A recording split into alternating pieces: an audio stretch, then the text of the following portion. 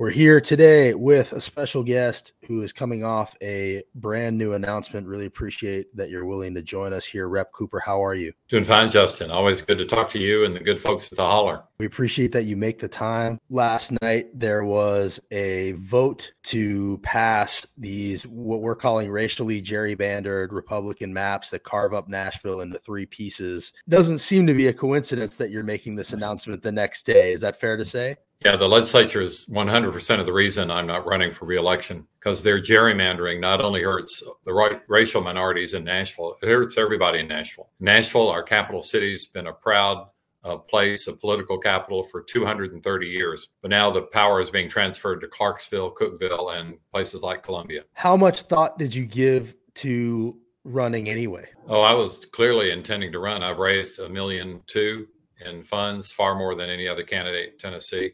I was ready to go with any sort of decent map. But look at it. You know, you can't even describe the salamander gerrymander that they did to the different Nashville folks. It's cruel. It's intentional. John Ryder, the Republican guru, is quoted in the Tennessee Journal, basically saying, hide your tracks, no text, no emails, because they knew they were doing dirty work. They just didn't want a court case filed that could overturn it. Right. And so when you saw the map, did you give any thought to just like going for it? And oh, yeah. I studied it carefully. Yeah. See, I've represented 30 of Tennessee's 95 rural counties. I know country folks. I was raised in Shelbyville, Tennessee, and these are wonderful people. But at least in the current era, it is very difficult for anybody from Nashville, anybody with a D after their name, to have much credibility. One day that will change, but we're a long way from the days when we had a competitive two-party system in Tennessee.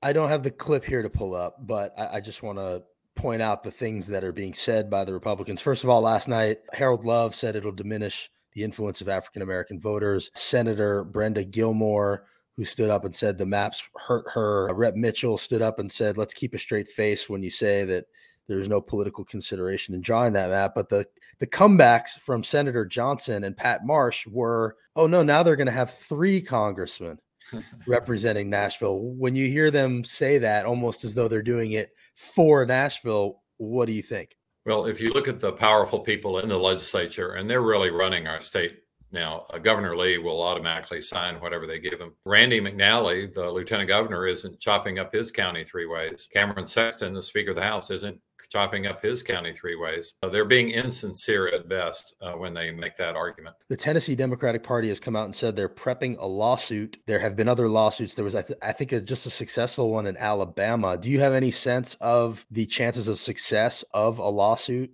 Well, I fully support litigation. I've been talking to every lawyer I can find. None of them have made a persuasive case to me so far, because under the Voting Rights Act and laws like that, we're not like Memphis. And it's harder to bring a case in our area than in Memphis. We got a lot of work to do. And I'm afraid the old-fashioned work of winning rural counties in Tennessee is the primary job. And many Tennessee Democrats are not interested in doing that. That's a shame, because that's really where democracy starts, at the grassroots level. You have to be competitive in every county in Tennessee. What would your advice be for a Democrat who's going to step in this race, take this on? Well, Justin, you know, as a previous congressional candidate, it's hard, especially if you're not born and raised in Tennessee. It takes a lot of name recognition. It takes a lot of trust. Oftentimes it takes a lot of money to run a campaign. All those things are hard to come by. It also takes a willingness to live in the national media environment, because that's increasingly poisonous. Oh, we lost him. A couple of reactions as this announcement has been made. This is his brother, the mayor of Nashville, saying it's a loss for Nashville and Washington. Jim is a leader with deep expertise and a great heart. Remind me, I know I should have had this before we came on here. How many years have you been in there? 32 years overall, and that's in 2 different districts. So I'm the 3rd longest serving congressman in Tennessee history. That's amazing. And have you put any thought into what it's going to be like to not be Congressman Jim Cooper anymore? It's basically been your first name as long as most people have known you. Yeah. It's going to be great. I can't wait.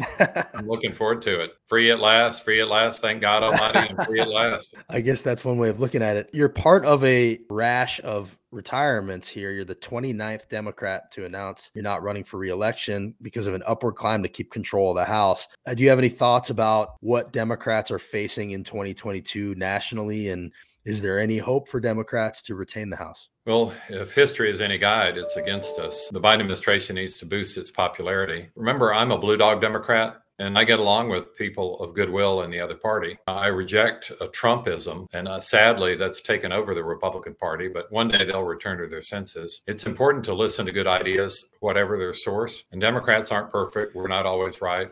Oftentimes, Republicans have good ideas, and it's important to talk with them on an equal basis and listen to what they have to say. Because without mutual respect, there's going to be no respect at all. As I say, Trump folks are outliers, but regular Republicans aren't bad folks. Independents are great folks. We just need to talk about the issues, figure out the best solution, and that's the way we all move ahead. It sounds like you think there's hope for democracy. I must admit, I am nervous about where things are going. We've seen things like reports of Trump trying to seize those voting machines. There was a voicemail from a Trump aide to state reps about sending other electors, steadily replacing a lot of election workers. How is your sense of where democracy stands right now? How much peril are we really in? And, do you have any fear that elections won't matter soon? We are in peril if Democrats give up and stop working at the grassroots level and stop voting. It's a two-party system, and we can't let them win by default, which oftentimes we've been doing. It's a struggle, and there are darker chapters in American history. If you look at Joe Greenspan's new book, The Age of Acrimony, it points out how the 50 years after the Civil War, there was a congressman murdered every 7 years. 3 presidents were assassinated. And guess what? Voter turnout was at all-time highs. Then the progressive era came, and we cleaned up a lot of the government mess. People were not assassinated as much. And guess what? Voter turnout plummeted. We've got a lot of work to do to not sink to the levels of the post-Civil War era, but it's going to take everybody working. And that can start at home through civic club participation, church participation, reaching out to friends and neighbors, just being neighborly. That shouldn't be hard. And it's important to have different ideas, different discussions. You mentioned Lisa Donovan Parker. I'm one of her biggest fans. I see a lot of your comments. I think some people are wishing that he would run anyway, which is understandable. I think a lot of people are expressing their appreciation for 32 years. 32 years is a long time. 32 years. I see people talking about term limits.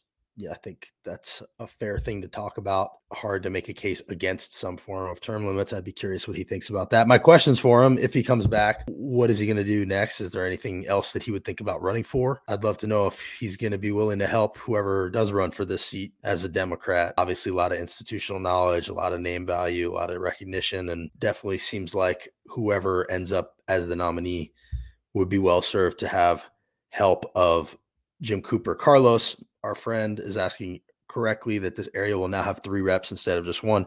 That depends how you look at it. It will be carved into 3 pieces. 3 different districts will have a piece of Nashville, but chances are the people who represent those districts won't be living in Nashville. And because of the way they'll be carved up, Nashville itself will have a much smaller level of influence on that representative. And, the way the numbers look, it looks like there will be 3 Republicans. So a state that has 40% Democrats will have 1 of 9 congressmen, and a city that has, I think, 41% African-American voters or minority voters, one of those two, will now not have a Democratic representative. So, even though Republicans are saying that this was done in a nonpartisan way, we all know that that's not true. I see somebody asking, don't Democrats do this also? The answer is absolutely yes. It's just as bad when Democrats do it. So I don't think there's any good faith. And this is another question that I'd love to ask him. Do you think there's a good faith argument against independent, nonpartisan committees drawing these maps rather than partisan legislators drawing these maps? Red or blue? This is something we should all be able to agree on. Because when representatives pick voters, rather than voters picking representatives, you end up with representatives who are entrenched, who don't have to be answerable to the people. And that's when a lot of bad things happen both ways. Not talking about Democrat or Republican. It just so happens we're a Republican supermajority here. So it's Republicans who do this stuff. Senator Brenda Gilmore last night talking about the new maps. It actually hurts me as an African American because I think it undermines the equal protection of Black voters in ways that we have not seen in decades. Davidson County, Nashville will have 3 United States congressmen. You may not see that as a benefit, and I respect your opinion, but I think that clearly it is. I am hurt personally by the map that is being presented.